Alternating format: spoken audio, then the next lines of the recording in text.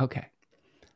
So today is the 22nd of June. Hello, everyone. My name is Spencer Michaud, and I am joined today with my good friends CV Henriette and Claire Moon, Dr. Claire Moon, uh, of Aligning Light Astrology, and CV Henriette of Art of the Zodiac. And we're going to be talking full moon in Capricorn today.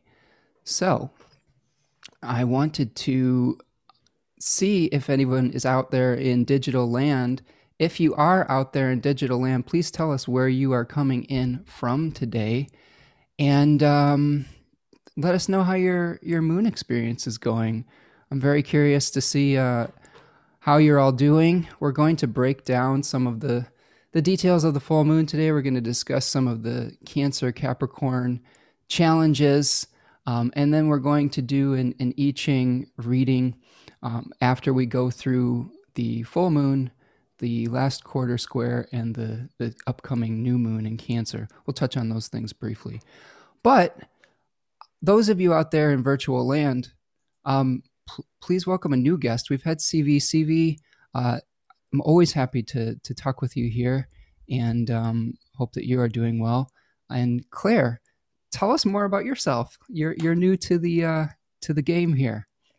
Yeah, thanks. I am new. I'm a late bloomer, so I did a different career first. I'm a pharmacist, and then I got lost and found my way to astrology. Been doing that for about 5 years, but I've only been practicing for about a year now. So I just started my own consulting practice about a year ago. Nice. And I just saw that you were a guest on Chris Brennan's astrology podcast. What were you discussing with Mr. Brennan?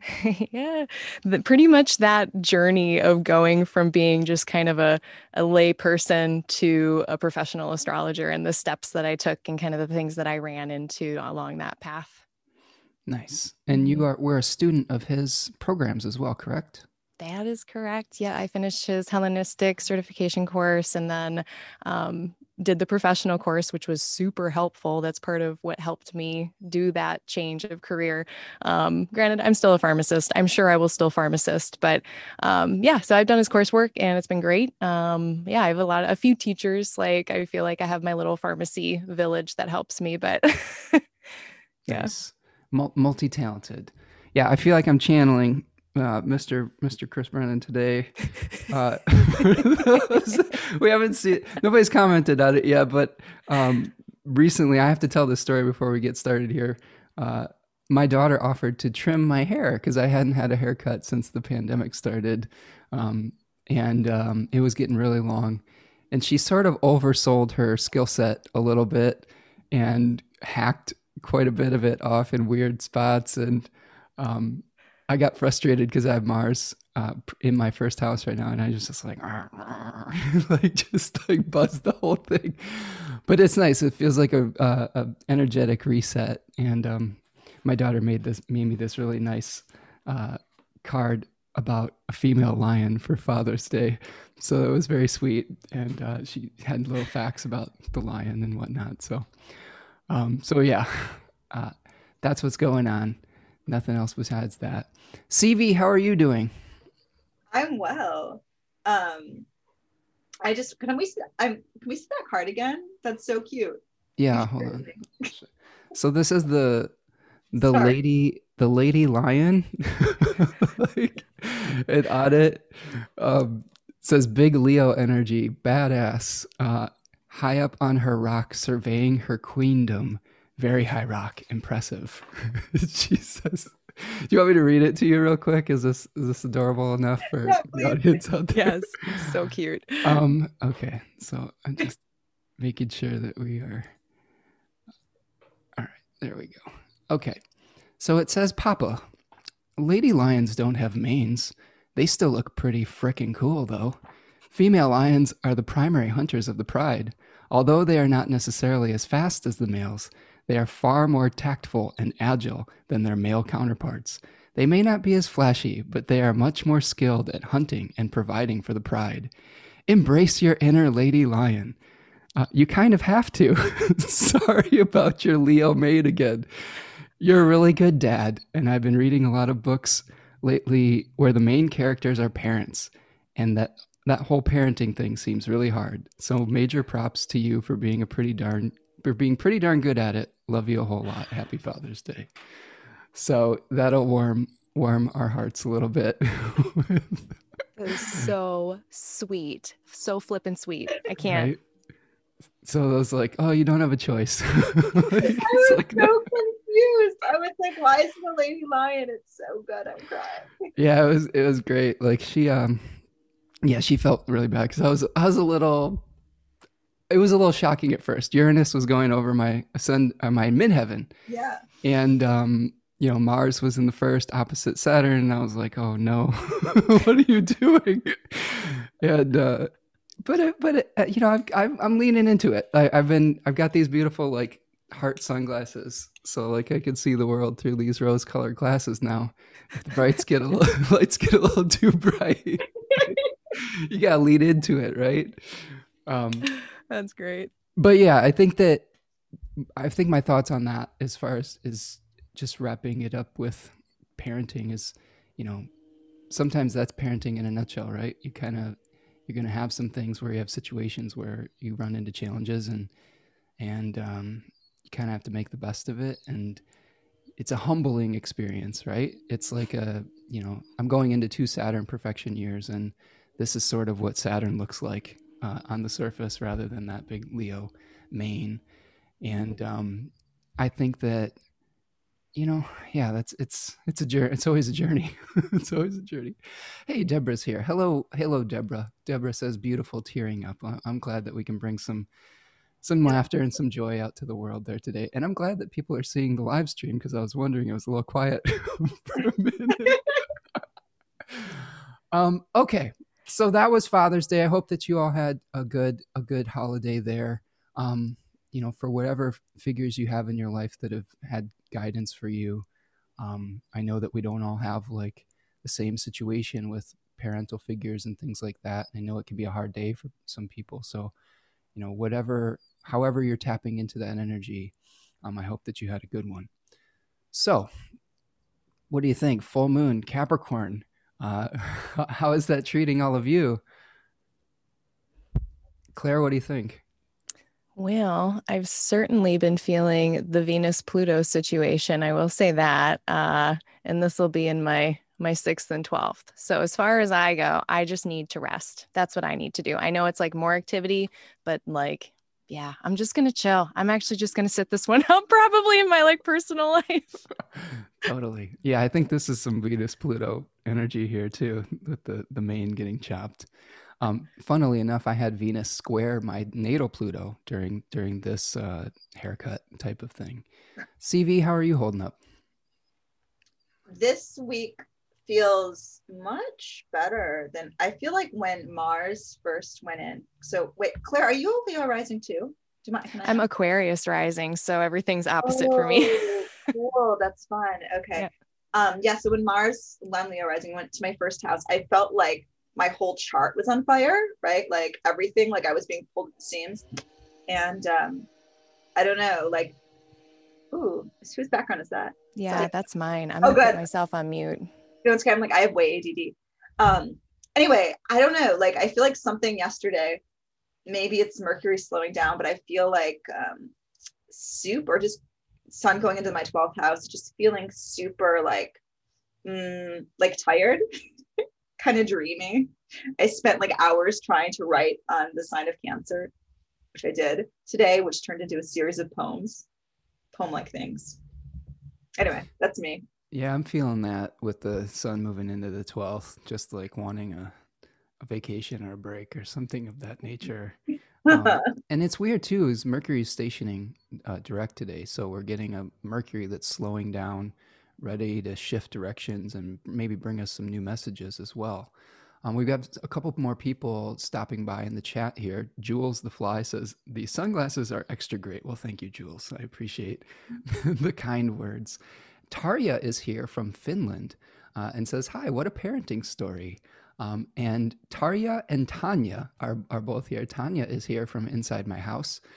She is my partner stopping in today, adding to the conversation. So that is fun too. I'm always happy to have her support when we're doing these things. I've had to catch myself recently that I don't say anything too personal, or that we don't get like too feisty in the chat box about like anything that's going on in the household.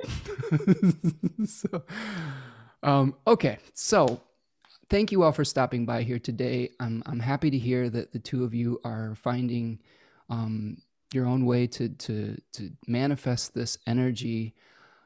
So just Claire, just to give our audience some context, what are your big three here, your sun, moon, rising? Oh, sure. Yeah. So I'm an Aquarius rising, Capricorn sun, Pisces moon. And most of my planets are just on like the upper left quadrant. They're all shoved up there. So you're in the 12th house sun club with me. Yes. Yep. 12th house luminary club. Nice. Beep, beep. 12th house unite. Okay. All right. So we are going to kind of break down a few of the technical things with this moon, and then we'll like reflect on it together as a group and see if we can also get some feedback from the audience as well. So a few things I wanted to go through right away before we kind of talk to the audience a little more is I'm going to share my screen, and I wanted to show you the chart of this moon here. Okay, so we are looking at June 24th, 2021 at 2:39 p.m. Eastern Daylight Time. So make the appropriate adjustment for your specific time zone. Okay. We have the sun in the first decan of Cancer.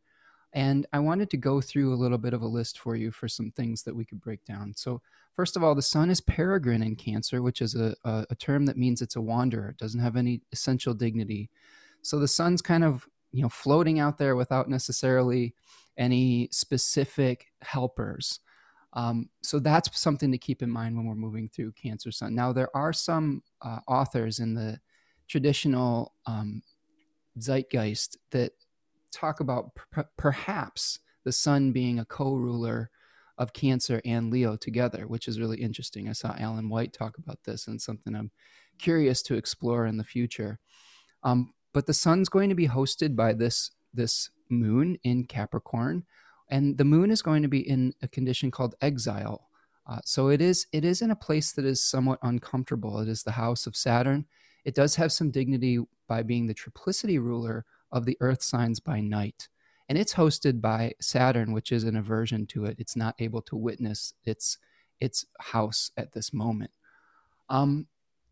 As far as tarot cards, and I wanted to get all of your feedback on this, we have the two tarot cards we're going to be dealing with here are the Two of Cups and the Two of Pentacles. And before we get to that, actually, sorry, I'm trying to just think about what the best order to do everything in is. The other planets that are making aspects to this lunation are Jupiter, that is in a pretty tight sextile with the moon, which is very helpful, I think.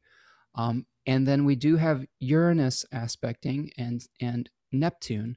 But as far as other traditional planets, all the other traditional planets are not witnessing. So I really feel like this moon in general has quite a big Jupiter flavor, with Jupiter being sextiled. And Venus is co-present with the sun. So we have both benefics are present, even though we have the moon in a Saturn-ruled sign. So any thoughts on that right off the bat? And you can go ahead. Yeah. I mean, immediately what it makes me feel like is I just have this sort of vision of like being kind of in like a lost place, like imagining something wandering, but having these sort of like secret helpers. Like there's something about this that might not be as painful as it could, if that makes sense. Yeah, totally.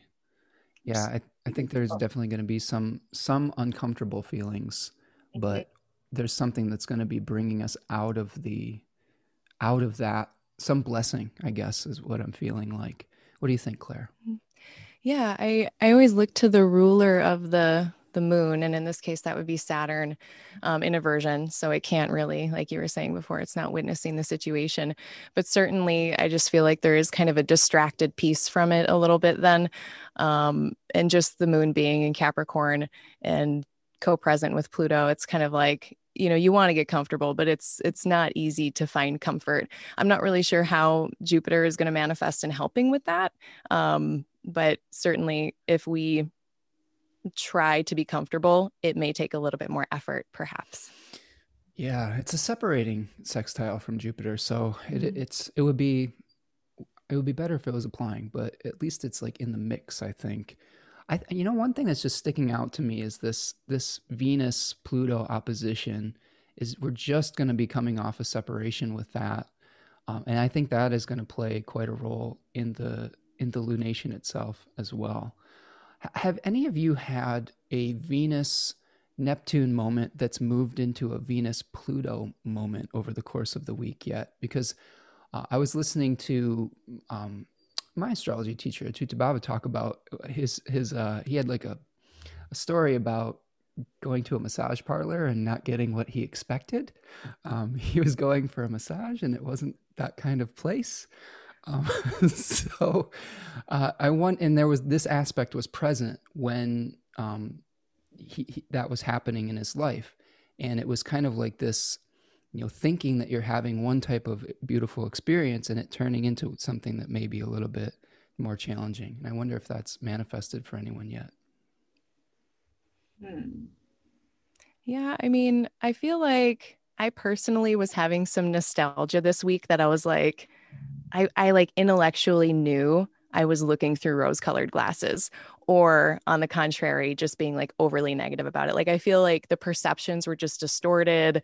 Like I see like just the words like diluted kind of or distorted come up for me when we're dealing with more diluted with Neptune. Your expectations are probably way off than what reality, is going to dictate. Yeah. And then Pluto just distorting things in general. Totally. CV, anything come up for you? It's interesting. I like that you brought up nostalgia, because I've been feeling a lot of that like this week, and maybe it's because I was writing about Cancer and sort of this idea of nostalgia. But yeah, I think, I don't know, maybe what I was describing earlier, am I suddenly like waking up in a fog, is the Neptune aspect. Totally. Yeah, I always describe Neptune as like I feel like it just drains the life out of me. Like I know that people are like, oh, there's a beautiful moment happening. And I will say that on Father's Day, I took a nice walk near a river, and there were a number of swans on the river. It was very kind of a Venus Neptune type of like, beautiful oasis type of thing, very watery on that level. I did want to kind of talk about the Cancer sun a little bit too, because CV and I were talking about this last week, and we started touching on some really interesting esoteric meanings of Cancer in general. And we're looking at this first decan of Cancer, which we can see as associated with the Two of Cups. And this is really like a union house. This is a gateway of life. They thought of the Cancer as a gateway of life, and Capricorn as a gateway of death, where energy was leaving, where souls would enter and souls would leave at these particular gateways. And I know it's cliche to say like, oh, it's a portal or something, but like I dislike hearing that. But at the same time, there are certain times when, well, maybe there are energies that are coming in and going out. We see that with eclipse periods. And we recently had a series of eclipses where, everything was getting shaken up, and we're sort of in this new chapter now. And one of the things that CV and I started touching on was this, I like the nostalgia thing that both of you are talking about, is this longing for a return to what Liz Green calls the Ouroboros womb. And I thought that was such an interesting term, right? It's just so like, oh, that's a good one. Or the Ouroboros womb. So, and we're talking about this in terms of our country too, like America, right? America being a Cancer sun, and this desire to go back to some kind of time that may never have existed. And perhaps it's a longing for eternity, right? That we'll never be able to attain, but at least not on this physical plane. And I wonder if if any of you out there in the audience, or you and Claire or CV feel that with cancer, that automatically we get thrust into this like longing for something that may or may not have been type of experience. CV, what do you think? Well, I've been thinking about a lot about this recently, and we had this conversation, and something really special. I feel like cancer, right? It can kind of carry you into that like heavy nostalgia. And I don't know, when I think of nostalgia, I think of a longing of maybe like remembering things through rose-colored glasses, like yearning for something that was. But then I was also thinking of people who are cancers. And I don't know why I spent so much time meditating on Jack White. I think he's such a great example. But I was thinking that like one of the beautiful sort of manifestations of cancer that I certainly never spoke of before is this sort of ability to bring the past into the present, right? In a way where it's not like sacrificing the other, like that equilibrium moment, right? So to like create a record pressing plant because you want the sound now, but you want to bring something back from the past. So that's just something I've been meditating on, that ability to bring the past into the present as opposed to a nostalgia, a yearning for the past. Totally. Mm-hmm. Claire, yeah, I like that. That's like, I feel like that's a coin with two sides, you know, like nostalgia can be comforting. It can be really nice. We can bring, you know, things from the past to the future that we should, versus like, you know, something that might be a little darker where it's like, you're longing for something that really, especially with like the Pluto Venus dynamic here. And I can't remember who said it, but I read it in a book by Joseph Goldstein. Something about releasing corpses of past experiences. And I was like, dang, I should do that.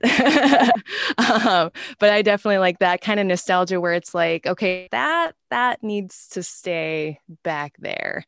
And I mean, that's one of the things with cancer. It's so associated with memory.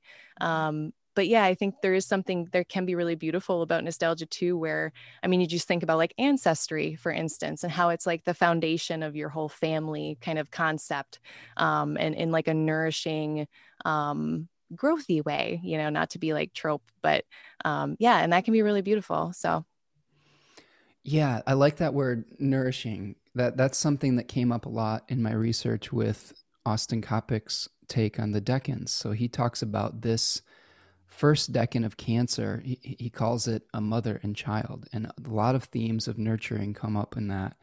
And one word that really stuck out with me that takes it almost a step further is he mentioned reciprocity. And I always like to get like the definitions of these. It says the process of exchange in order to gain mutual benefit. And I think that really resonated with me with the Cancerian type of vibe. And he goes on to mention that it's not just nurturing and providing like from mother to child. The mother also, like the moon that goes through phases, consumes things. Because when we're talking about Cancer, this is the house of the moon. And the moon, it waxes and then it wanes. And it is bringing things into form, but also taking them out of form, right? Returning them to the earth as well.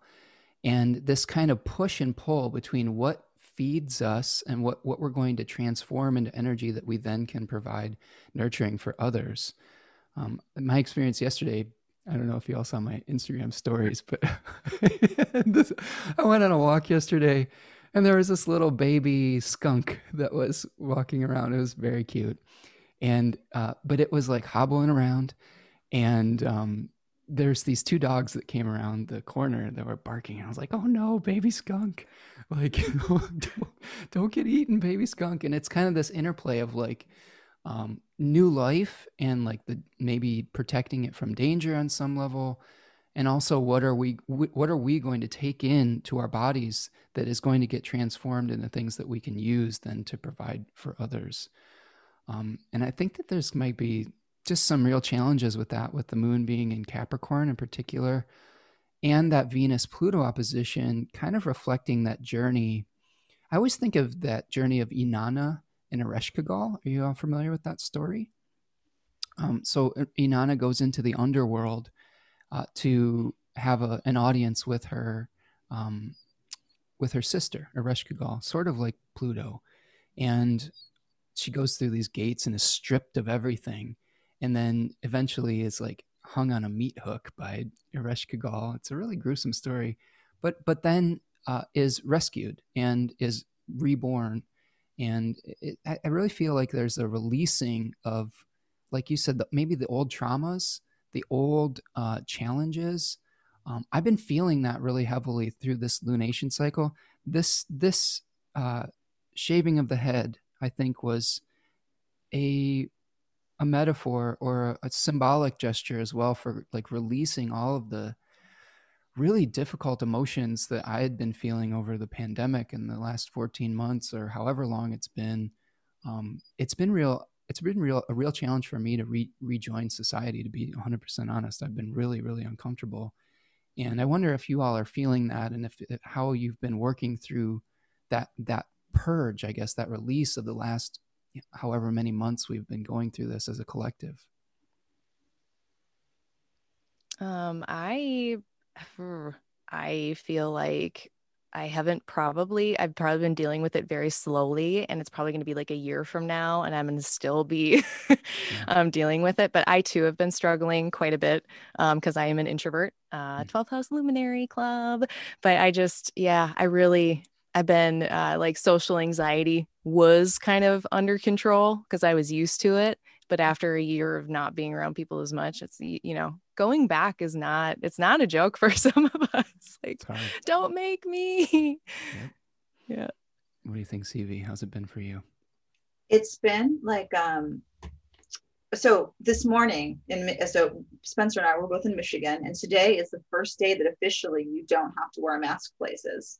Oh, wow. So wow. I woke up at, I go to a 6 a.m. like Pilates class, and I went running in the studio late for class, and I realized I had my mask on me, and the teacher's like, no, you don't need it. And I'm like, are you sure? Yeah, you do. It was like the first class ever without a mask, and it was so strange. And then like after, I just noticed I'm not as worried about getting sick, and so after that I went to get a coffee, and I go in, and again I'm like the first person there, and it feels weird. I'm like, no mask? Like it was just this awkward. It's interesting too that Mercury is stationing direct today, right? Because it just was this weird awkwardness in communication, because I'm like being like, is it okay? And she's like, yeah, you don't wear a mask. I'm like, but are you okay? So I'm like trying to make sure she's okay, because I don't want to offend other people, and I want them to feel safe, because I don't know what's going on. And it was just this whole awkward debacle. And that, all happened before 8 a.m. Wow. Yeah, I totally feel that. 2 hours into it. That's for totally real. Feel it. I mean, yeah, I'm still working through it, right? I may go for a walk with a friend for the first time outdoors, in that many months. I mean, we've been really just sheltering in place and kind of doing all of that kind of thing. But I think that it is going to take time. And I think that for my part, I don't think that we all have to completely just rush into it and like say all bets are off. I think that if you feel uncomfortable with these types of things and you've had trauma, you work through it one little step at a time. And it doesn't have to be an all or nothing type of thing, because I'm with you, Claire, as far as the 12th house, a little bit of social anxiety just in general. And then having to go from feeling that, sense of, well, the danger is actually real, to like, oh, wow, is it in my head, or is it actually a real risk that we're taking, right? That is a tough navigational type of thing to go through. So I'm seeing some comments here. I'm going to kind of check in the chat box. Jules the Fly says, Claire, I am happy to know that there are more scientist astrologers out there. Heard the astrology podcast, can so relate. I have to be careful in the scientific community as well. Okay, so there's some nice feedback, Claire. Yeah, thank you. They also sorry. Yeah, we're all trying to make our way here, aren't we? Jules also says, I'm from Germany, and here any type of non-scientific belief is kind of frowned upon anyways, especially in academia. Yeah. Can you talk about that a little bit, Claire, and how you've worked through that and gotten over some of the hump with the being part of these two worlds type of thing? Mm-hmm. Yeah, I would love to. No, it has been kind of the crux of the journey is just wrapping my head around that kind of change, and really opening my mind.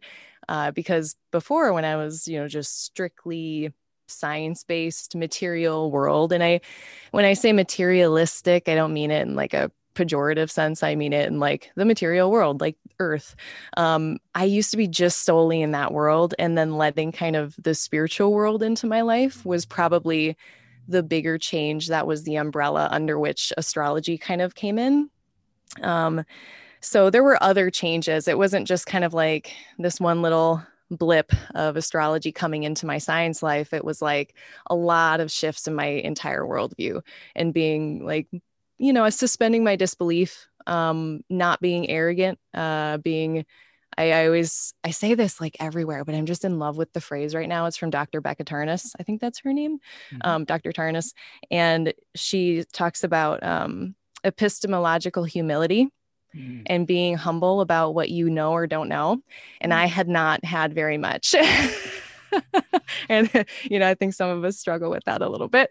But certainly when astrology came in and I had let it and I explored it more and found out I was wrong and found out, why Ophiuchus isn't the 13th sign and all these things where there's like literally a one sentence answer I could have just looked up, but I was too, dismissive. So yeah, that was a lot of change. But as far as like how I handled it and how I dealt with it, it was like several years of cognitive dissonance and wondering if these were things that I had to resolve or not. And then eventually I think I just kind of came to the conclusion that I don't need to resolve it. It's not my responsibility to resolve these kind of duality situations. It's arrogant of me to think that I can, right? The world is big and I don't know a lot. So as far as like holding space in my life for both a materialistic, scientific, modern, contemporary worldview, and then still holding space to use the other metaphysical modalities of whatever we're using them for. I just, it's as simple as that. I just hold space. I've just made more space for it. And I do keep them pretty compartmentalized though at this point in my journey. I really don't try to superimpose scientific theory onto metaphysics, and I don't try to do it the other way either. As much as I don't believe in non-overlapping magisteria, there probably is a Venn diagram or something of all of this, but in my personal practice, in practical terms, in daily life, they're separate. So that's kind of how I've ended up, but ask me again in 10 years and it'll be different. Yeah, I feel you on the humility part of it. Yeah. And I think that you go through those cycles even just when you're studying astrology. Like I feel like I have a lot of Mercury energy in my chart with a lot of planets ruled by Mercury ruled signs. And it's always when a question gets answered, there's 10 more that come up, right? And it's like you're instructed on what you don't know. And I think that 12th house sun energy too is like where the universe is constantly like, oh, you thought you knew this? Well, here's this super humbling experience. Like it's like, oh, you feel a little high on your horse a little bit? Okay. Not today. Not today. All right.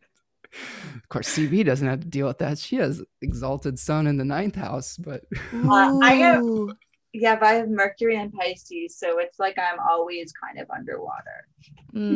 My partner has that. You feel that? And he's a technical writer, if you can believe it. Yeah, I'm a writer too, not a technical writer. I'm curious to know, does he write slow or fast? It's slow. Me too. Yeah. I was wondering, I write tiny. Yeah. A little digression, but I feel like it's totally just the expansiveness of Pisces and everything is important. And to pick what gets to go through is really hard. Oh, okay. I feel that so hard. Sorry. I was writing all day today and I have to set timers and to go slow. And I worry over commas. You wouldn't think so, right? It feels very Virgo, right? I worry over commas and words and okay. So anyway, thank you for that digression. My heart will let you know. 12th house suns. Such an honor to sit with both of you. Yeah, and that Mercury in Pisces too. I think it just is doing things in a way that is trying to unify all the parts of the whole, right? Where it instead of, Mercury is really good at separating things out into categories and saying, okay, this belongs here in this space. And Jupiter, one of Jupiter's actions is to bring order to, that was what Zeus was doing in the myth, was trying to bring order to the universe. So when you have a planet whose function is to create differentiations, and it's only being fed, the elements, the clay of order and unity, that's like, oh, it's a little bit like you're going to have to do things in a slightly unorthodox type of way. This is something Sam Reynolds has been bringing up that I really like and agree with, is that it's not that the planet can't be completely dysfunctional. It's just that it's going to have to do it in a way that is not, the social norm on some level. So you have to kind of like, put things in place to make sure that you're able to get what you need to get done. Okay, a couple more comments here. Top Notch Vintage is here. CV, our friend from Instagram. Leanbach for 3 caps seems healing. I'm not sure what Leanbach is, Top Notch. Do you know what Leanbach is, CV? No. Okay, well, we'll have to get clarification there. The outstanding feature is recuperation from illness or attack, with a fantastic ability to recover from illness or to pick himself up after being told off or put down. Okay, I have some thoughts on that. I'll come back to that in a second. Top Notch also says, your comment mirrors my post today, CV. Great minds. Tanya says, feeding the ancestors is a huge part of my spiritual practice. As we nourish the past, it lends us its power in the present moment. And she says, team social anxiety. Hashtag social anxiety. Also a 12th house sun, Tanya is. Okay, yeah, we're in 12th house sun land. Just like, should we go? Should we go? Is it safe? I don't know. Maybe we should just stay home. And then Jules says, do you also have the urge sometimes to do astrology scientifically? I can't completely shake the urge. I'll toss that to you, Claire, real quick. So what do you think, the scientist doing astrology? I think that, I have a whole spreadsheet full of like research questions that I have. But the thing is I haven't like gone through them to see if they're even good questions. They might be stupid questions. And the other thing too is like, I've actually done independent research. Like I've been taught how to do all of these things, and it did take quite a bit of teaching. So, what I would say is I don't think there's anything wrong with running the astrological lens also alongside, like you're looking through an astrological lens and a scientific one at the same time. Sure, like do whatever you want. That's fine. But there's certainly plenty of people who are very much more prioritizing like more of the spiritual sacred divination space that astrology creates, which I just think we can hold space for all of it. We can hold space for that kind of prioritization, or like, we have like, what is it? The NCGR, ISAR, they are more organizations leaning toward research type ideas. Yeah, we can do all of it, but just know how to do your research. That's all. Like, just know how to be critical, know how to use that scientific lens. Because if you don't know how to use that lens, it doesn't matter how good of an astrologer you are, your research is not going to turn out well. And we've seen that because there's been studies done in the past. I now don't remember what any of them are, but I feel like there was a French one about Mars or something in athletes. Yeah, and you look at the gold cooking. What was that? What was this? Oh yeah, Gocklin? No. Gocklin. Yeah. Mars in the midheaven, was that it? Yeah, something like that. And it's like, if your study methods aren't good, it's garbage in, garbage out. And then once you get your results, if your statistical methodology isn't good, like if you don't have a sample size of above 50, above 75, I like to go no lower than 100. If your sample size of a study is lower than that, the statistical methodology to see if it's even statistically significant, it breaks down and the math doesn't work anymore. So if you don't know these things, you're kind of starting off with a non-starter. So as long as you know how to do the research part, like, go for it. Would love to see what you find out. Yeah. And, CV and I have talked about this in the past in reference to a book called The Moment of Astrology by Jeffrey Cornelius. And one of his arguments was looking at these scientific studies with astrology and saying exactly confirming just what you said, that there's a different, you definitely have to have your methodology on lockdown and consistency with it. And that's very difficult to do, especially because different astrologers use different methodology to look at the same thing. That's number one. Number two is that there is, he leans more into that divinatory way of astrology being practiced, where there is the astrologer, there's the chart, and then there's the client. So we have these three things. And then we have this fourth thing that's really created, that is the oracular space that is created by the interaction between all of them together. And that's really difficult to reproduce consistently from one moment to the next, because it's unique to each individual. I think of, like, we'll go down a rabbit hole here, but think of like quantum physics on some level, if you're familiar like with some of that, where some of the experience where an atom would snap in and out of existence based on a particle and a wave, right? Where you had a wave of possibilities, but something would snap into existence into a particle form because of the experimenter's attention to that particular thing. And that's always been fascinating to me as far as how astrology works, is some of these things snap into existence because we're looking at it. When I do a chart, I ask somebody a question. I'm not just going to look at a chart and say, just tell me what you think. Like, you have to ask them a question, like, what do you want to know? Because the chart is going to be able to tell you a million different things, and you have to kind of know what you're specifically looking for, I think, on some level. So I think that's a really interesting way to think about that too. Mm-hmm. I like that metaphor. I'm seeing Top Notch says, hold on a second. We see Top Notch says Esther V. Linebox, Degrees of the Zodiac, as a clarification for the earlier comment about 3 Capricorn seems, and I want to touch on this, Top Notch, because I have some information for you that really echoes that. That's going to be a great lead into talking about the moon. So 3 Cap seems healing. The outstanding feature is recuperation from illness or attack with a fantastic ability to recover from illness. Here's something fascinating about that, Top Notch Vintage. The daimon of the first decan of Capricorn is a deity named Asclepius, who was the healer. And this is a perfect metaphor for kind of what we may be trying to accomplish through this first decan of Capricorn. What we're looking at here is the Two of Pentacles. And there's 2 themes that I wanted to touch on with this and open it up for discussion. So with the moon's condition, we have it in exile, and it does have triplicity dignity, which is sort of like maybe the support of your guild or your community. But this one is called Harmonious Change, or Change in Book T in the Book of Thoth. Austin Coppock calls it a headless body, which is interesting. And he's really talking about trying to figure out through this card the advantages and disadvantages of a physical space. So in Capricorn, he talks about really getting into the body. I think both Cancer and Capricorn are body related on some level. Like with Cancer, we're infusing spirit into a body. Like if we looked at the thema mundi, right, the metaphorical natal chart of the world, we have Cancer on the ascendant.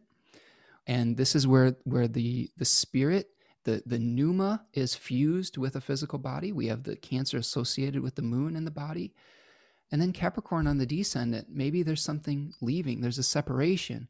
But he talks a lot about this earthy Saturnian experience, about the genius loci. This is something I wanted to touch on, the genius loci, the protective spirit of a place. And the juggling that he talks about in this card is the pros and cons of a physical space. Like, where are you going to plant your seeds? Where are you going to, for this particular lunation, where are you going to build your nest, right? If we have all these little babies around, where are you going to put down roots, build your nest, and see what the advantages and disadvantages are of these different locations? And potentially having to juggle domestic versus professional responsibilities as well. I think that there's, we're trying to create security on some level, but I think it it's gone about in a different way. So I wanted to open up all of your thoughts on that with this first deck in Capricorn moon, and thinking about that tension that we feel between nurturing and maybe where we want to build our nest and how we want to create the material structures and the material security versus the emotional security.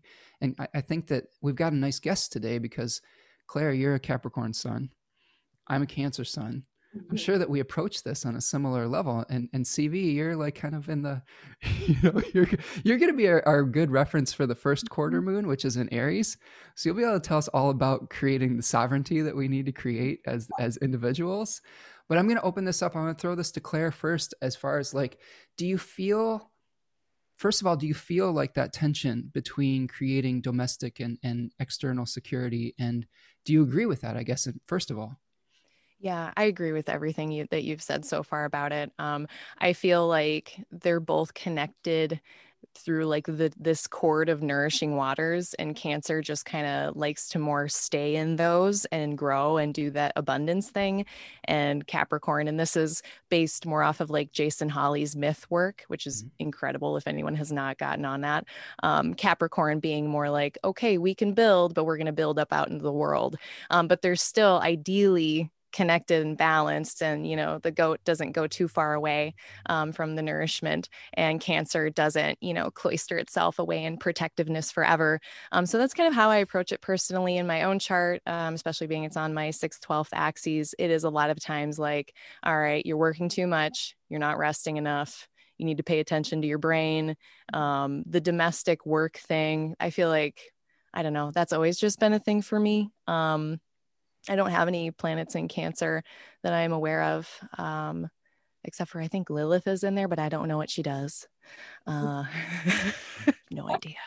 But yeah, I guess much for me on that. I don't know much about I know a little bit about the asteroids, but yeah, it's certainly about balancing like the outer and the inner worlds for sure, and making sure that I'm not burning myself out. That's kind of how I approach it. And as far as like this full moon in particular, this idea of, and with Pluto being co-present and Venus being co-present, looking at where we're putting our abundance. Are we sharing our abundance with people? Are we sharing it with the right people? Not being manipulated out of our resources? If we're going to be picking our nesting site, is it the place where we want to put all of that growthy Cancer stuff we just did? And being really discerning about that. But yeah, I didn't realize all 3 of us have like the cardinal cross, like we got that cardinal energy. Oh yeah. Yeah. CV's got the Aries sun. This is definitely a cardinal show. But we all have fixed risings though too, so we're trying to balance all that out. I know the fixed risings are getting rocked right now. So if you have 1 out of 5 stars, don't recommend. If you have Leo, Aquarius, Scorpio, or Taurus rising, you're feeling the full force of Mars opposite Saturn squared Uranus right now, which is not from my experience, it's not super fun. You might end up without your full head of hair one day, and you might end up getting severely humbled in a lot of situations that you may not have a lot of control over. I think that's something that I had a professional situation where there was some things I didn't have control over, and a lot of frustration was starting to bubble over. And I think that this was a manifestation of that too. It was like, I need to have control of something. And if it's just my own body, if it's just my own space, I think that could be something people could be feeling right now too, is there might be a situation that is out of your hands, and you have to kind of bring that energy back into the body, into the internal circumstance, so that you can deal with things you can control. I wanted to touch on the Asclepius thing for a minute too, and just piggybacking more on that Capricorn moon. I think the Capricorn moon, with it being in exile, is maybe a little bit of feeling uncomfortable in the body, where we're not necessarily feeling super good about being incarnated, or about generating. When the moon, a planet of life, is in the house of death, it is a little bit of an awkward kind of thing, like CV was talking about with Mercury being in the house of Jupiter. And one of the things I wanted to talk about with this is, so recently I've been going through not just this, but I downloaded a fitness app recently where I count my calories. Because you're getting to like 40 and you're starting to think like, oh man, I can't eat the way that I want to. Like I'm Cancer with a Taurus moon. I love food. And Tanya is here in the chat. She's very good cook and chef and provides really well. She has a Taurus moon too, so it's a bonding thing. But learning that where are we seeking our comfort, right? If what we're seeking is nourishment is not providing what we think it is, seeing the corruption behind it potentially, I think it's not that we weren't eating healthy. It's just that I was just eating too much. It's now as your metabolism slows down, portion control. And I think this might be a theme with this moon too. And I'm curious if all of you have had some experience with this, or people in the chat with maybe what you thought was nurturing you is there's something that is being exposed, like Venus going into the underworld and coming face to face with the corruption of Ereshkigal. And I think of Pluto as the clogged toilet planet. Like there's just something in our lives where like we've ignored it to the point where the the whole toilet's gonna, if you keep flushing it, it's just gonna like explode your bathroom into this disgusting wasteland, and you've got to deal with it. You got to plunger your life. So I'll toss that back out to the two of you. CB, what do you think? Oh, wait, you're leaving me on the plunger? yeah, I'll give you the plunger of life here. I give Claire the easy questions. You get the plunger questions. Take the plunger of life. Your sewer perspective. Okay, skipping back from that, where recently, I don't know, like, okay, so where have I been feeling like maybe you're eating too much and you realize you think it's comforting, but it's maybe, I think I've had this realization in my moon's in Gemini with like my thoughts, like literally coming to the realization that like I have bad mental habits. Like I need to control the inner dialogue. I like, try to read all the books at once and it like is not serving me. And so that's been a realization. I'm so fascinated just to be with the two of you, right? The Capricorn sun and the Cancer sun. Cause like, I don't know, I've been thinking about this a lot lately and I think we talked about nourishment, but I feel that both of you, and I'm curious to like get your feedback. I had this really beautiful realization about Capricorns recently. Like, I think we know, like, oh, Cancer, they're, I mean, I think when you and I talked about it, Spencer, it's really about like a preserving. There's something you want to preserve, whether it's a family or a lineage, or, I think of like water, like, milk, nourishment, right? In that sense. And that's easy enough. But I think the people like Capricorn, you realize that like, I feel there's almost a fear in Capricorn. Like this thing exists, but now I need to keep it alive. Like this realization that death could come. And I just like, I had this really beautiful story about speaking of home and all of this. Recently, a friend of mine who's a Capricorn, he seems very Capricorn, like always sort of working and feeling very industrious and whatnot. But, someone in his family needed help. And I realized that like, he's the kind of person that suddenly like money is not an object. Like he is industrious so that he can take care of the people in his family, like large sums. It doesn't matter, literally to give them a home. And I suddenly realized there's something about like that axis. It is taking care of people, right? Like there's with the Capricorn, I feel it's more of like trying to preserve your physical needs. Like Cancer is the one who starts the thing, but then Capricorn is like, let me not let you die because I love you so much. So Claire, what do you think? You're the Capricorn. I agree 100%. And actually I just have to speak about Jason Hawley because his work on this, are you familiar with it? Did you listen to it? I saw him talk at NORWAC, and I've seen him talk at UAC as well, but not on this particular topic. What did we see him do at NORWAC, CV? What was he talking about? The Circle of Animals. Thank you. Yeah, the Circle of Animals. Mm-hmm. He's a character. What lecture are you referencing? So I'm going to write this down. So he did lectures on each of the signs, and he took you through like the myth of each zodiacal sign. And so he's got 12 lectures out there now. They're all on Astrology University.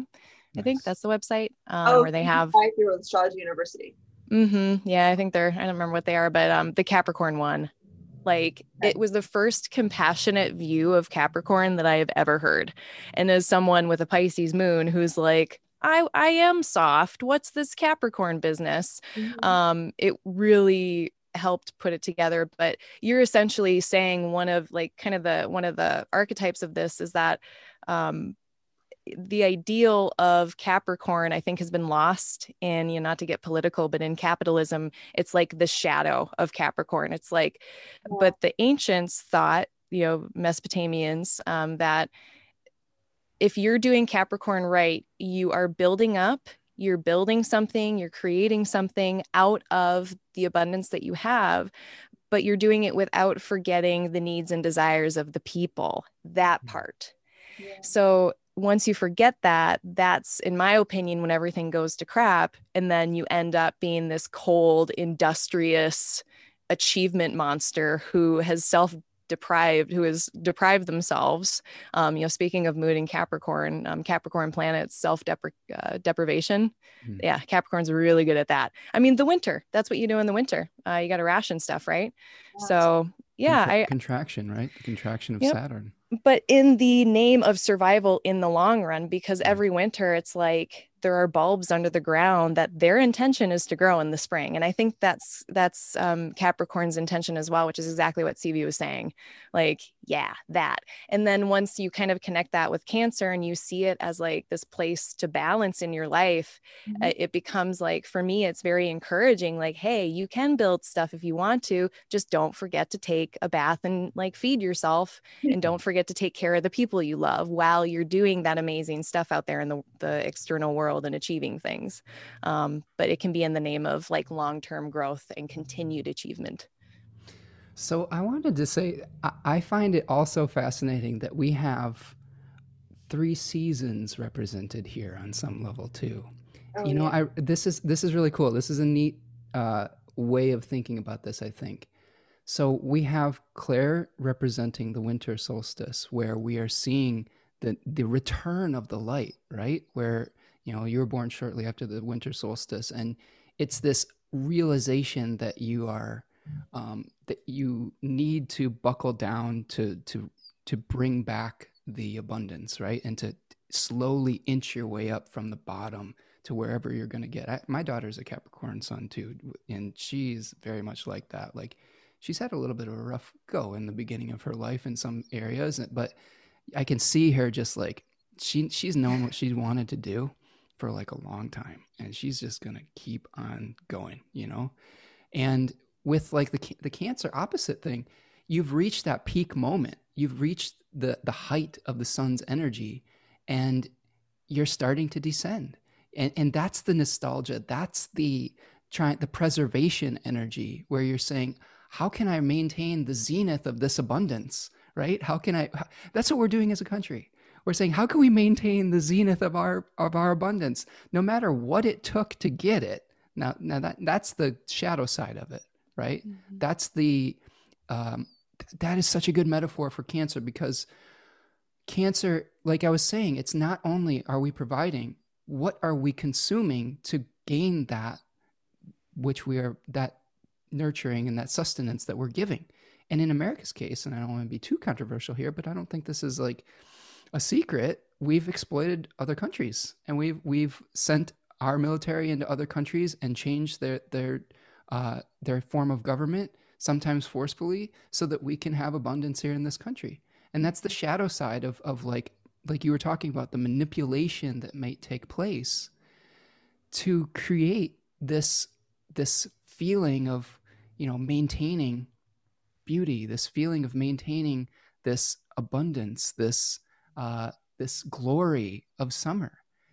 And, in CV, you're representing the spring of the things coming, really this hope, And I think that to me, this really, I'm trying to work out my thoughts on here because I'm kind of excited about it. Yeah. I get like that. Yeah. So blame my retrograde Mercury in the 12th, but sometimes I have to think about things before I say it.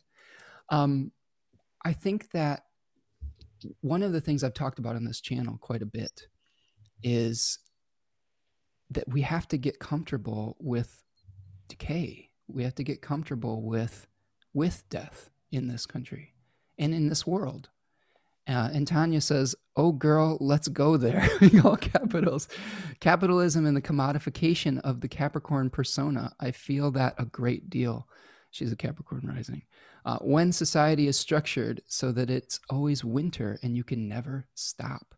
Okay, I almost think that they feel like it's always summer and we're trying to preserve this abundance, but maybe that it's two sides of the same coin, right?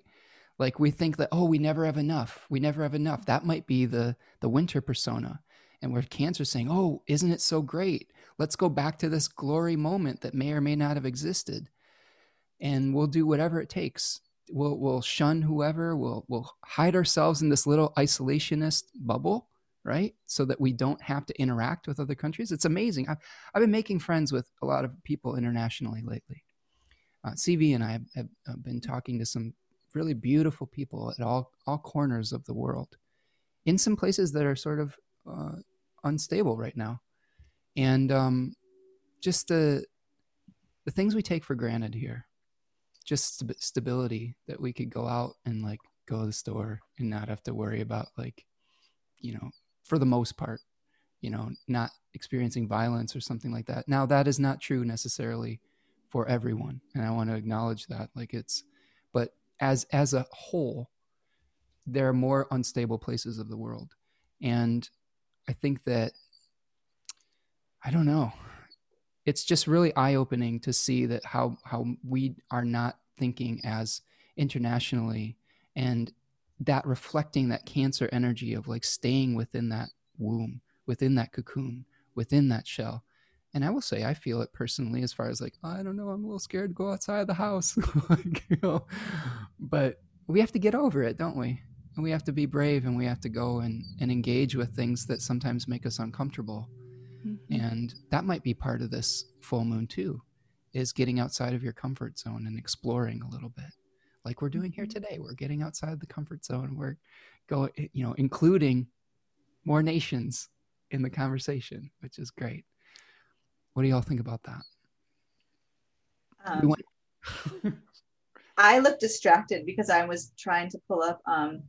I suddenly thought about Michael Luton's Horoscope USA, and something in there he says, and I'm trying to find the exact quote, but something about like our Cancer rising nations that will bomb a country one day and then drop sandwiches the next. I was thinking about that Capricorn Cancer axis. Totally. So that's the thought I drop with you. Totally. Mm-hmm. Jules says Capricorns can be tough to make sure they and their loved ones survive no matter what. Like those crazy goats who climb walls in the mountains, Capricorn is called Steinbock in German, which is Ibex. Oh, that's interesting. There you go. Naturally Amplified is here. Hello. There are many good father archetypes that encompass Capricorn and Cancer myths as well. Mm-hmm. If we would spend a moment embracing the Capricorn patriarchy that is living, caring, and have that conversation. Okay, I'm not sure. I'm trying to parse that out. I will say, on that note, Capricorn, there is a story about Precus, who was a sea goat. And basically Precus was witnessing his sea goat children, half fish, half goat, leaving and going onto the shore and losing their ability to think and to speak, turning into regular goats, because the sea was this like source of inspiration, of energy, of spiritual essence. And he was a son of Kronos. He was a son of Saturn, and he had the ability to turn back time. And he kept turning back time, and getting his children to come back into the ocean. And every time they would keep leaving. And every time, no matter what he did, they would keep leaving the ocean until finally he was alone. And he had to accept that loneliness on some level. And he finally begged his father Kronos to allow him to die. And he granted that wish and put him into the stars as a constellation. And it's a little sad, but that's I think so sad, but that's appropriate. Right? Well, it's that same, like, I think that desire to turn back time is inherent in both of these signs. You know, trying to preserve the abundance of summer, but also longing for this other time in Capricorn as well. I think it's very similar. Well, there's that appreciation for the past and old things, and certainly that part about being connected with the waters. We'll just call them the waters with a capital W, and having that be like part of a functional, whatever that means, Capricorn. I think that's really important. Yeah, and I think both signs tend to construct barriers to protect something, whether it's a sensitivity or whether it's to protect something physical. I know that when Saturn was in Capricorn, there was all the talk about build the wall, and like all these walls. And I tend to think of Saturn as building walls, and the Capricorn version of Saturn being to keep things in, right? And then Aquarius is sort of everything that's outside of the wall, everything that has been cast into exile. And there's some differences too. I've been really enjoying this book, A Tiny Universe, where they talk about Saturn in Aquarius as the glass ceiling, where it's the ideas that you can't transgress, right? Like saying, oh, well, you can see visually that it's attainable on some level, but then there's maybe this fear, or this narrative that's being constructed that keeps people from trying to go past a certain boundary. I thought that was an interesting way to think about it too.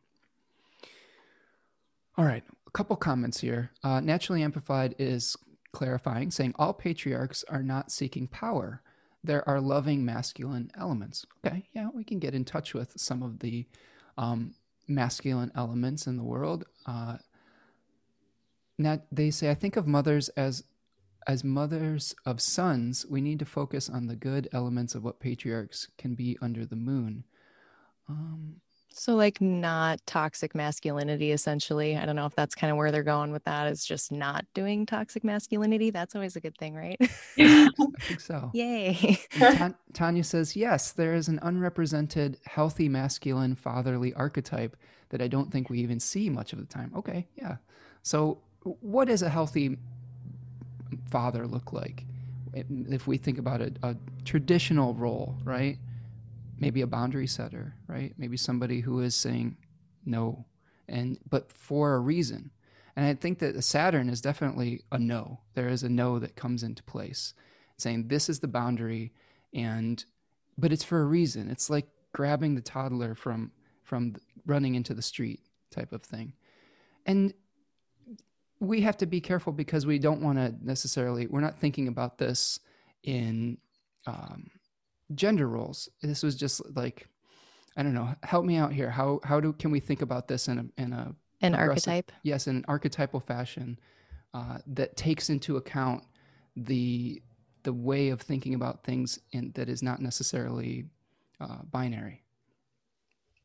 What do you think?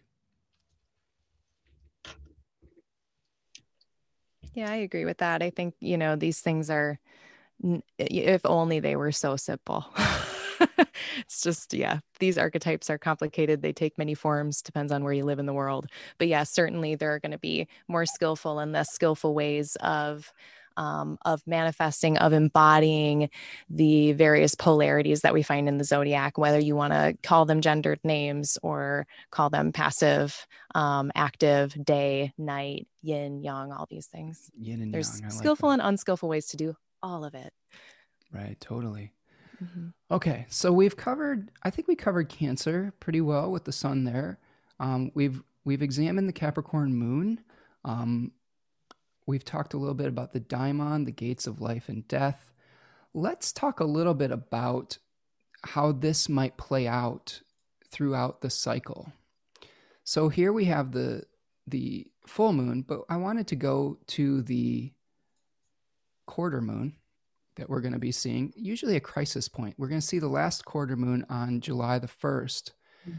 So we're the square between the sun and the moon at about 10 degrees of Cancer and Aries respectively. So right about here.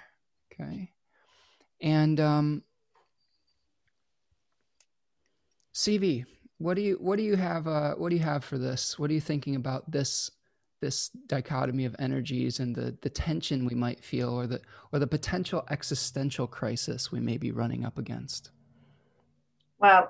I mean, I keep thinking about, right, like, so this Cancer sun, I keep thinking of this backdrop of just like processing everything, right? Like when I think of nostalgia, even in this current moment, I think of like this we're at this moment right now where people we're re-entering society, and so there's this like loaded sense of like, where is time, like almost a weird nostalgia for the past like 13 months when we've created these little homes that now we're like stepping out of. So I feel like that stuff is coming to be processed.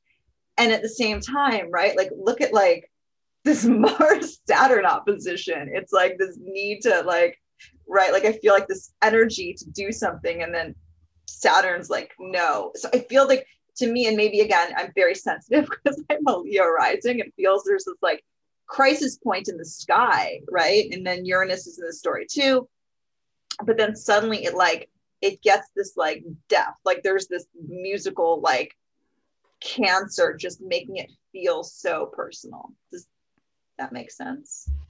Yeah. Especially the last part with Cancer, just making it all personal. Yeah. Yeah, because this quarter moon is going to be, we've got the moon in a Mars ruled sign, and check out what Mars is doing on that day. It's in an exact opposition to Saturn. So the Mars Saturn opposition is going to be perfecting right at the same time that quarter moon is going to be coming to term. Mm-hmm. So I wrote some notes down: nurturing versus our independence and our own sovereignty. I think that if we look at the cards with this, we've got the 3 of Wands coming into contact with the 3 of Cups.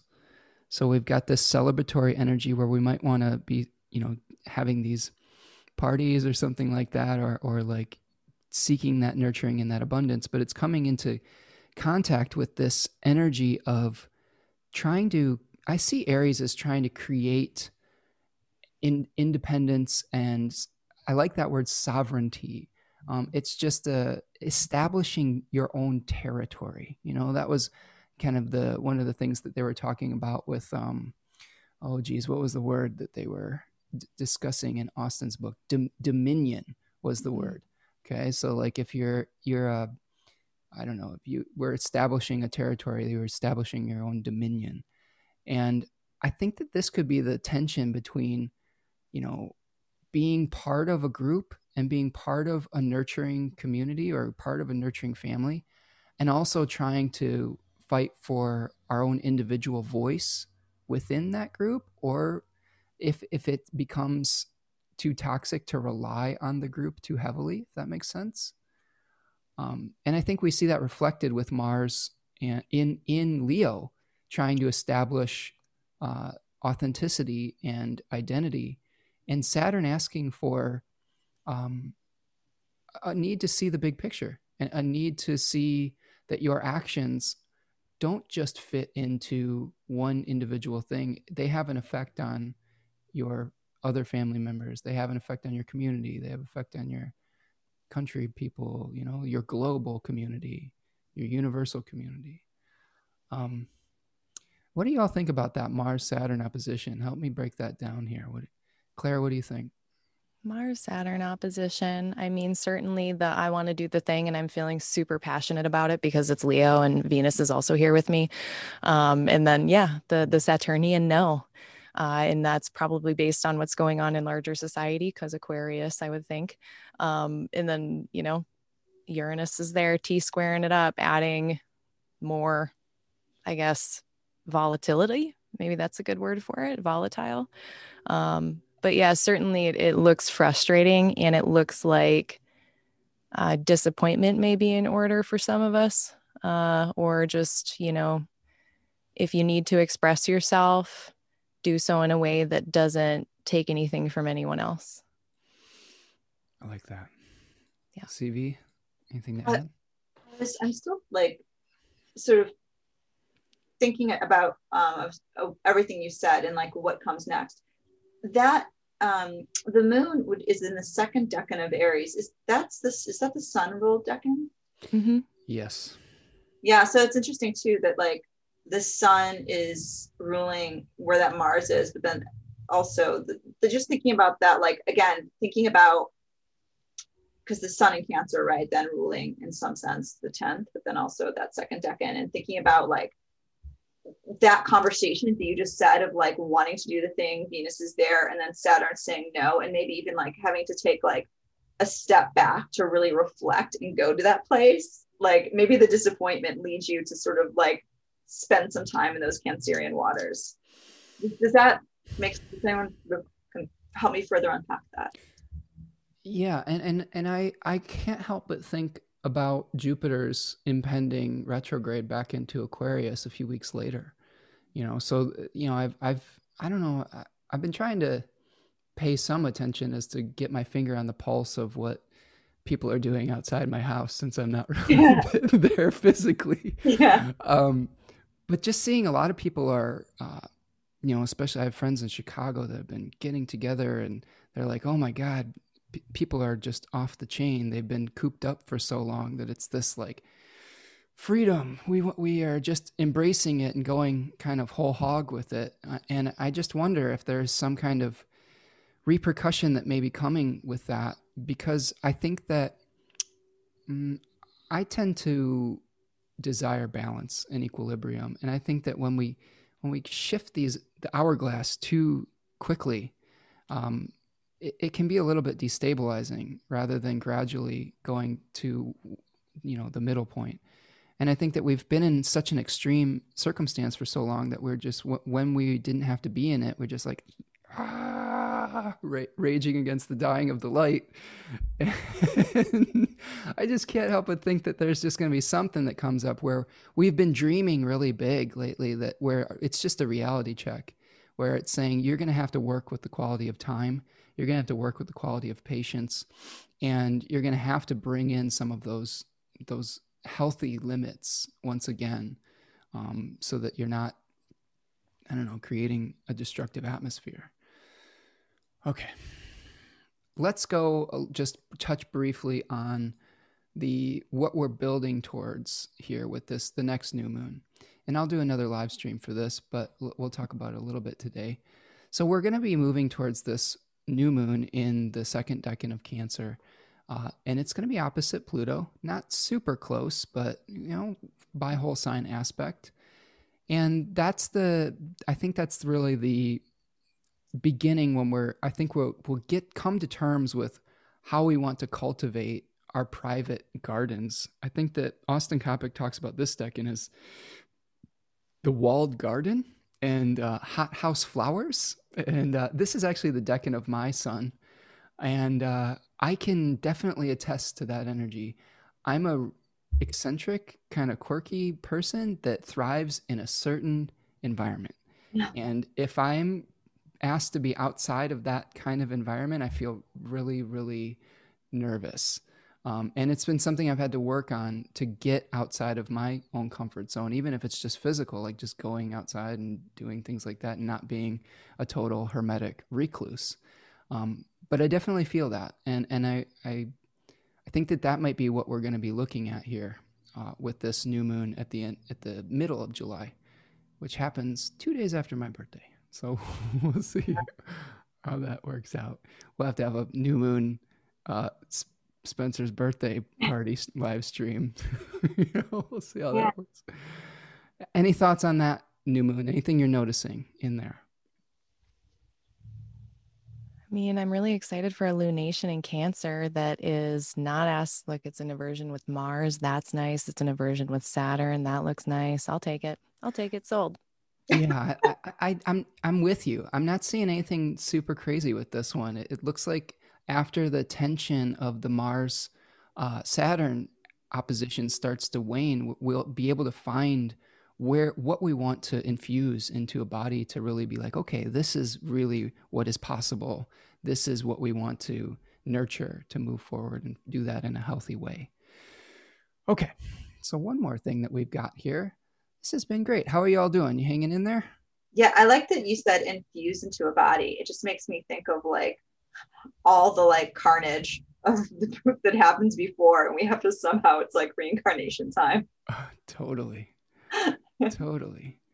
I'm just looking at the chat box here, checking in. Yeah. Naturally Amplified's talking about the cardinal axis, which is self, other, society, and family. Okay, get some more clarification on the previous comments. Top Notch Vintage says, I think there is a desire and impulse to initiate a new home/tribe with Saturn saying, hold on, you need to do it in a new way for the benefit of all. Yes, I like that. Totally. We are definitely being asked to take into consideration how our actions affect other people. And I think that the pandemic showed us that in a really poignant way, that what we do, we are not these tiny little islands. Even if we felt like it during the pandemic, our actions did have an effect on others. And we do have to take the collective good into account. And it might conflict with our own personal desires. But I think that with that Jupiter-Saturn conjunction in Aquarius over the last solstice here, in the winter solstice, that's going to be part of what we're moving towards long-term. This is a long-term thing. And I see this with climate change, and I've got friends on the West Coast where they're literally sizzling and frying in 115 to 120 degree temperatures for an extended period of time. And I think that that's going to be a theme that's going to come up more in the future as we move forward. Okay. So the last thing I wanted to do and see your reflections on this is I like to do an I Ching reading. Actually, don't let me forget this again. You almost let me forget again, CV. So Camels! Exactly. Before I get to the I Ching reading, I like to, so I'm a fairly interdisciplinary divinatory person. Blame my Venus in Gemini. But I pulled an animal for this show, camels. And this talk, and I pulled the camel. And my good friend, my partner in crime, Tanya, has had this ritual of putting little notes in my daughter's lunchbox on Wednesdays, which is affectionately known as Hump Day, and they're camel facts. So she has a compendium of camel facts that I wanted to share the last live stream we were doing, because I actually pulled this animal for the new moon in Gemini as well. So this theme, I think that this theme is coming back around. It's like saying, okay, hey, we've got to camel it up here. So I'm going to stop my share for a second, and I'm going to show you I'm going to read to you some camel facts. All right. We'll see. And Tanya can chime in on the chat if she wants here. It says that these are all Tanya's words. They have a thick layer of skin on their feet and stomach that allows them to lie down and sleep on the sand that is so hot it would injure other types of animals. Okay. They can eat thorns because they have tough, leathery skin inside their lips and mouths. They have double layers of eyelashes and can close their nostrils to block out sand. I am so jealous already. The humps on their back are not water, but fat stores that they break down for calories and hydration when there's no food or water. Interesting. They have oval-shaped blood cells that can withstand levels of dehydration that kill other creatures. Basically, they're hyper-adapted to some of the most inhospitable climates on Earth, and they can live 50 years. When they do find water, they can drink over 50 gallons in 3 minutes, which would also kill other types of animals, but their blood cells and tissues can withstand extreme fluctuations in hydration levels. Their body temperatures can range from 93 to 104 degrees with no ill effects.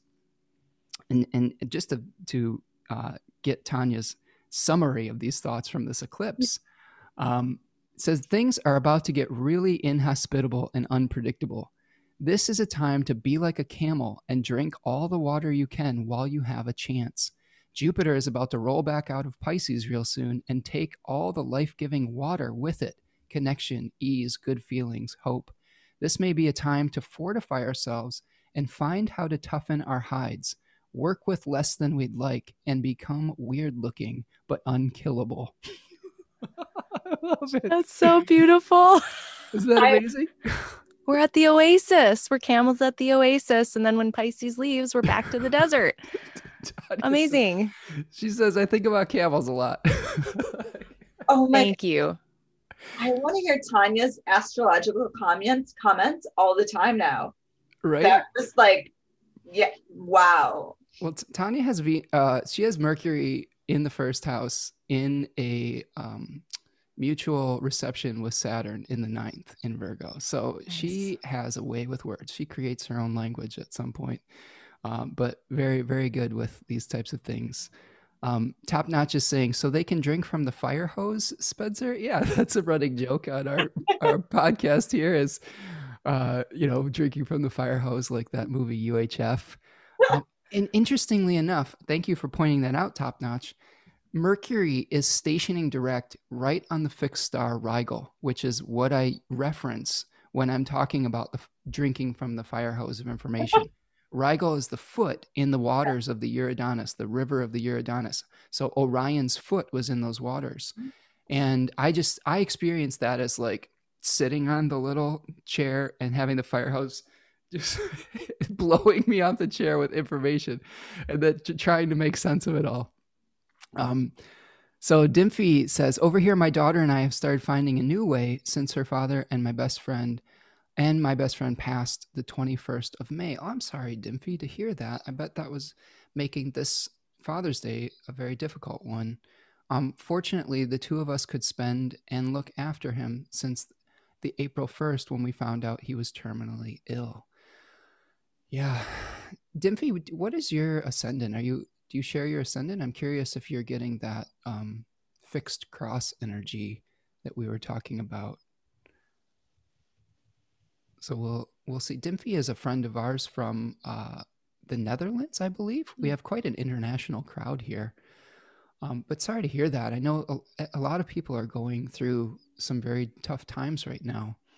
And I like what Tanya was saying about the camel's a survivor, you know? I mean, it's really adapted to some of the harshest, most nasty type of environments. Dimphy says that they are a Gemini ascendant. Okay, so you were having a Gemini Mercury retrograde in the first too.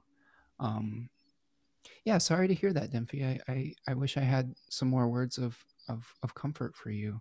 Sun Virgo, Moon Pisces, so very mutable. Yeah, I think that with the camel, right? We just have these circumstances. We have to make the best of it. I think that something we've been talking about in our household is toughening our getting a little bit thicker skin and toughening our hide a little bit. I'm pretty sensitive, and I don't always deal very well with criticism. So I'm trying to get tougher about that and humble myself, like you were saying, Claire, at the beginning of this, bringing it full circle. And I think that if we want, here's I think the tying the bow on it. If we want to achieve the Capricorn building, if we want to achieve that castle that we're trying to build, that security, we do have to toughen up a little bit. We do have to realize that there's going to be setbacks. We have to realize that it's going to take time, that we do have to have patience, and that there are going to be disappointments along the way.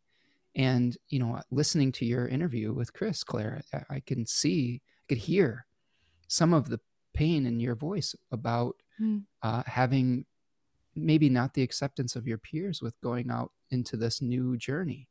And I really applaud you for your camel-like resilience. Thank you. Really, truly, because it is a difficult thing to do. And you're coming from an environment that is so almost the antithesis of what we're trying to do. It's not really, but people think that it is. Mm-hmm. And it takes enormous courage, fortitude, and strength to be able to take that leap and to be your true, authentic self. And from us to Leo risings here, CV, which I think we really try to embrace the journey of authenticity. I think that's a secret esoteric meaning of Leo, is just be the true authentic self. And as a Aquarius rising, it's really, it's fascinating to see you go on that journey of authenticity in your own way. And so I wanted to say that I wanted to congratulate you on that. Thank you. My progressed sun is exactly on my ascendant, like right now. So I don't have a choice, I don't think. But thank you so much. It's really nice to hear that, because I haven't. So thank you. That's very nice. Yeah, it's been rough. I'm tired of being a camel. I would like to be something else now. Well, but it's not gonna happen. We can. I think we'll get a respite. Maybe towards, I think the middle of July, end of July. I think that there may be some. Hopefully, maybe we'll get past that opposition. Although we will lose some of that good Jupiter, oceanic consciousness, dreamy energy. So the last thing that I wanted to do here, and this is something I like to do on the show, and I'm gonna share my screen for a minute because I want to draw it. While you do that, may I point something out? Yeah, go ahead, please. I just want to share this moment, since we're talking about Capricorn and specifically your Capricorn energy, Claire. Going back to earlier in this conversation when you were talking about your research methods, right? I'm sorry, I forgot, but somebody asked about it. And to me, this was such like a beautiful Capricorn quality, because you were like, okay, if you're going to use the scientific lens, you have to make sure it felt so Saturn, like, you have to make sure you're doing it correctly. You have to have a clear lens. You need this many people and this. And it felt so Saturn Capricorn of like, you need to do it like this. But then it was like, why are you doing this? Because you care, because you're like, because I love astrology and I love this. And this is how I preserve this thing.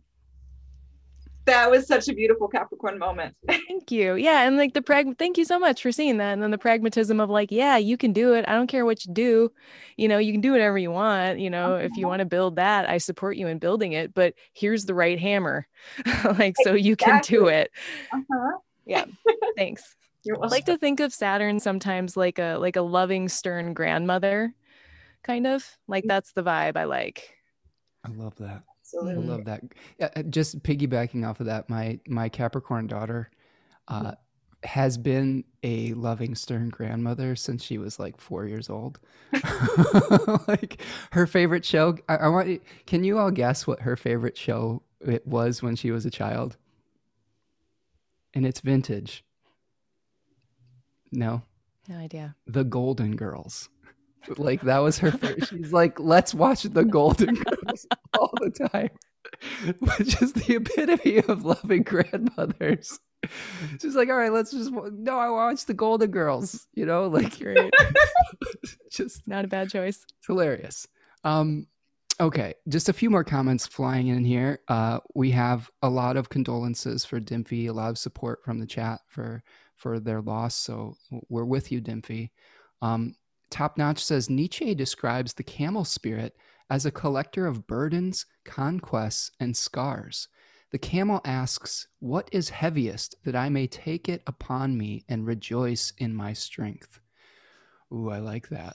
I like that a lot. I think that speaks really well to maybe Saturn's ultimate goal on some level. Tanya gives us one more fact that camels can carry up to 900 pounds. As a third decan Sagittarius, she can relate. Yeah, that's the 10 of Wands card, right? She's definitely carries some heavy burdens for sure. Jules says, I have a lot of mutable placements. I wish I could do both scientific research and astrology. Saturn does not let me, though. Well, there's wiggle room. I believe in you. You can get it. Tanya says, good research is harder to find than people realize. I agree with that. So true, Tanya, says Jules. And Tanya also says she has Betty White's birthday. Yeah, my daughter has the same birthday as Betty White. So she is already the loving grandmother. Leslie Friel says, I'm a Capricorn moon and ascendant who also loves the Golden Girls as a child. Yay! And I'm here for the stern grandmother analogy, right? Okay. I love this. So we're getting to that core essence, I think, here. So what I drew on the screen here was the hexagram number 25. I like to do an I Ching reading for every kind of video that I do here, every lunation and you know, the month or whatever we're going to do. And I got this without changing lines. 25 is called innocence. Other names for it are called without expectations, without guile, acting naturally, being spontaneous, the unexpected, disentanglement. So freeing yourself from negative patterns, acting from the heart and not necessarily for profit. This was a theme that was coming up. One of the quotes, the oracle quotes, says, "Innocence, supreme success. It is beneficial to persevere. If one is not what one should be, he meets with calamity. And it is not beneficial for him to undertake anything." So I wanted to talk about this with all of you, 25. The I Ching's experience of innocence is not necessarily like a Christian sin innocence type of thing. It is more about being genuine and sincere. It's more about being unaffected and authentic, and not using this, like, not striving for something, if that makes sense. Doing the right thing without expectations of some kind of reward. And I think that this really does echo this full moon very well, because as a Cancer sun, I think that one of the things that I've been tasked to do is to come into alignment with the flow of life, as a crab can go forward, backwards, sideways, and having to make adjustments, being on the border of the ocean and the land. You're a prey for a lot of things. That's why the danger element is so heightened in Cancerians. We're very aware of what is going on in our environment because, metaphorically, we're prey animals because we're so squishy. We're so squishy and sensitive. You could see that in my, I see a baby skunk and I've turned into a puddle on Instagram. We're like, "Oh, baby, no, stinky baby, don't get eaten by that dog." But I think that we may feel like we have to have a plan, right? With Capricorn. And I think that Capricorn is a planner, and that energy is about planning and about taking genuine, consistent steps towards a goal on sun level as well. But I'm hearing from what the I Ching is saying that we need to let go of control more so in this lunation, without trying to be something that we're not necessarily, and without like going into things with preconceived notions about how things are going to turn out. So I'm curious to hear your feedback on that I Ching reading. That sounds nice. I like that. We should do that. It sounds like my goal to be that way like all the time, but it's just very difficult for me to loosen my grip on everything.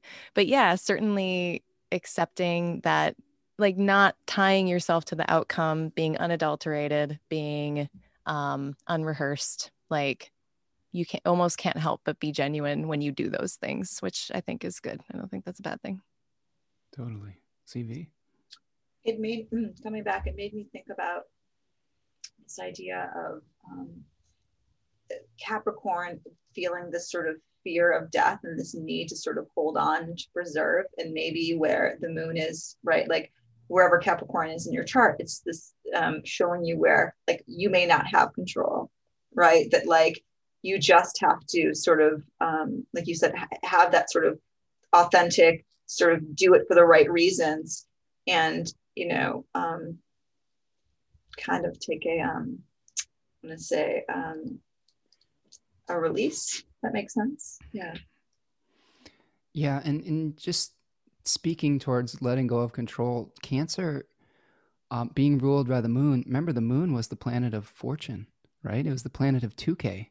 And It was the planet of like, hey, you're going to have to surrender on some level to things that aren't necessarily through your solar type of agency, right? We could say the daimon or spirit being of the nature of the sun, where it's like, okay, I have an awareness of this. I want to move towards it. But the moon is more about like, okay, you're going to have to make adjustments to circumstance and things like that. So I think keeping that in mind as we move forward is going to be important with this lunation. A couple of final comments here, and then we'll wrap it up. Dimphy says, "I'm becoming a golden girl myself." Well, Dimphy, we applaud your your resilience, and hopefully you can be the grandma that we all need. Tanya says cheesecake all around. Yes. No cheesecake. That's too many calories, Tanya. I have a very specific amount that I can eat now. Jules says, do you know Granny Weatherwax, a Terry Pratchett character? She is my total role model and very Capricornian, I feel. I am not familiar with Granny Weatherwax. We'll have to look that one up. And anyone else know Granny Weatherwax? No, sorry, Jules, but we'll do some homework. We'll do our research, and then we'll get to it. Okay, well, this has been wonderful, my friends. Thank you so much for hanging out today. If you are, Claire, let's start with you. Where can we find you, and what kind of things do you have in the hopper coming up? Yeah, thank you. Every Tuesday night at 7 p.m. Central Time, IG Live, I do an hour of just kind of like this, but very unrehearsed, very authentic. And I just call it office hours. So if you have astrology questions, you can come there every Tuesday, 7 p.m. CST. Otherwise, I'm just doing consults. I've been really focusing on my practice and doing consults with clients. So if you want to be a client, you can visit my website, which is at www.aligninglightastrology.com. And I'm Aligning Light Astrology, Dr. Claire Moon, pretty much everywhere on the internet. Perfect. Thank you. And CV, where can we find you, and what do you got going on? Same. Consultations. I write a blog for Supernatural Lingerie. I'm thinking of that because I'm about to put Cancer out, which is a really fun lingerie shop. But I'm Art of the Zodiac on the internet, Art of the Zodiac spaces on Instagram.co.com. I sometimes make apothecary. It's fun. I chat with Spencer. I'm totally humbled and grateful to finally chat with you, Claire. And I will make your office hours. I'm so excited for this. They're fun. I've participated in her office hours, and it is definitely a good experience, and she knows her stuff. That's why I've been inviting them on the show here, so that we get to share your wisdom, Claire, with a new audience. Thanks, y'all. BYOB. Yeah. And so also, if you are, thank you to everyone that showed up in the chat today. So really appreciate all of your comments and your participation. I'm going to try to keep doing these new and full moon live streams. I do want to tell you that there is a Astrology of July that is coming up on Friday, and I will be having another special guest, Ms. Shu Yap, who is an Australian astrologer. That's hard to say. She's an astrologer from Australia, and she's awesome. It's very auspicious. She's wonderful. And so she'll be joining me to break down July. So tune in at 6:30 p.m. on Friday evening Eastern time. And if you are enjoying these live streams, make sure that you are hitting that like button. That really helps us with the algorithm. Subscribe to the channel if you are new. All of us do readings here. Support us through readings. That's a great way to support your local astrologer. And you don't have to get just one reading. You can get a lot of insight by getting a reading from different people at different points in your life and getting that new perspective. That's something that I think is really beneficial. And there's a lot of talent that we have just even in this room. It's really, really exciting. Everyone out there, hang in there, be kind to yourself. This is a kind of what we like to say here. Be kind to yourself, be kind to one another. And I guess we'll see you all the next time. So thank you so much, everyone, for being here. Thank you, Claire. Thank you, CV. Thank you. Thanks, everybody. All right. Thanks for being here. Take care, everyone. We'll see you the next time.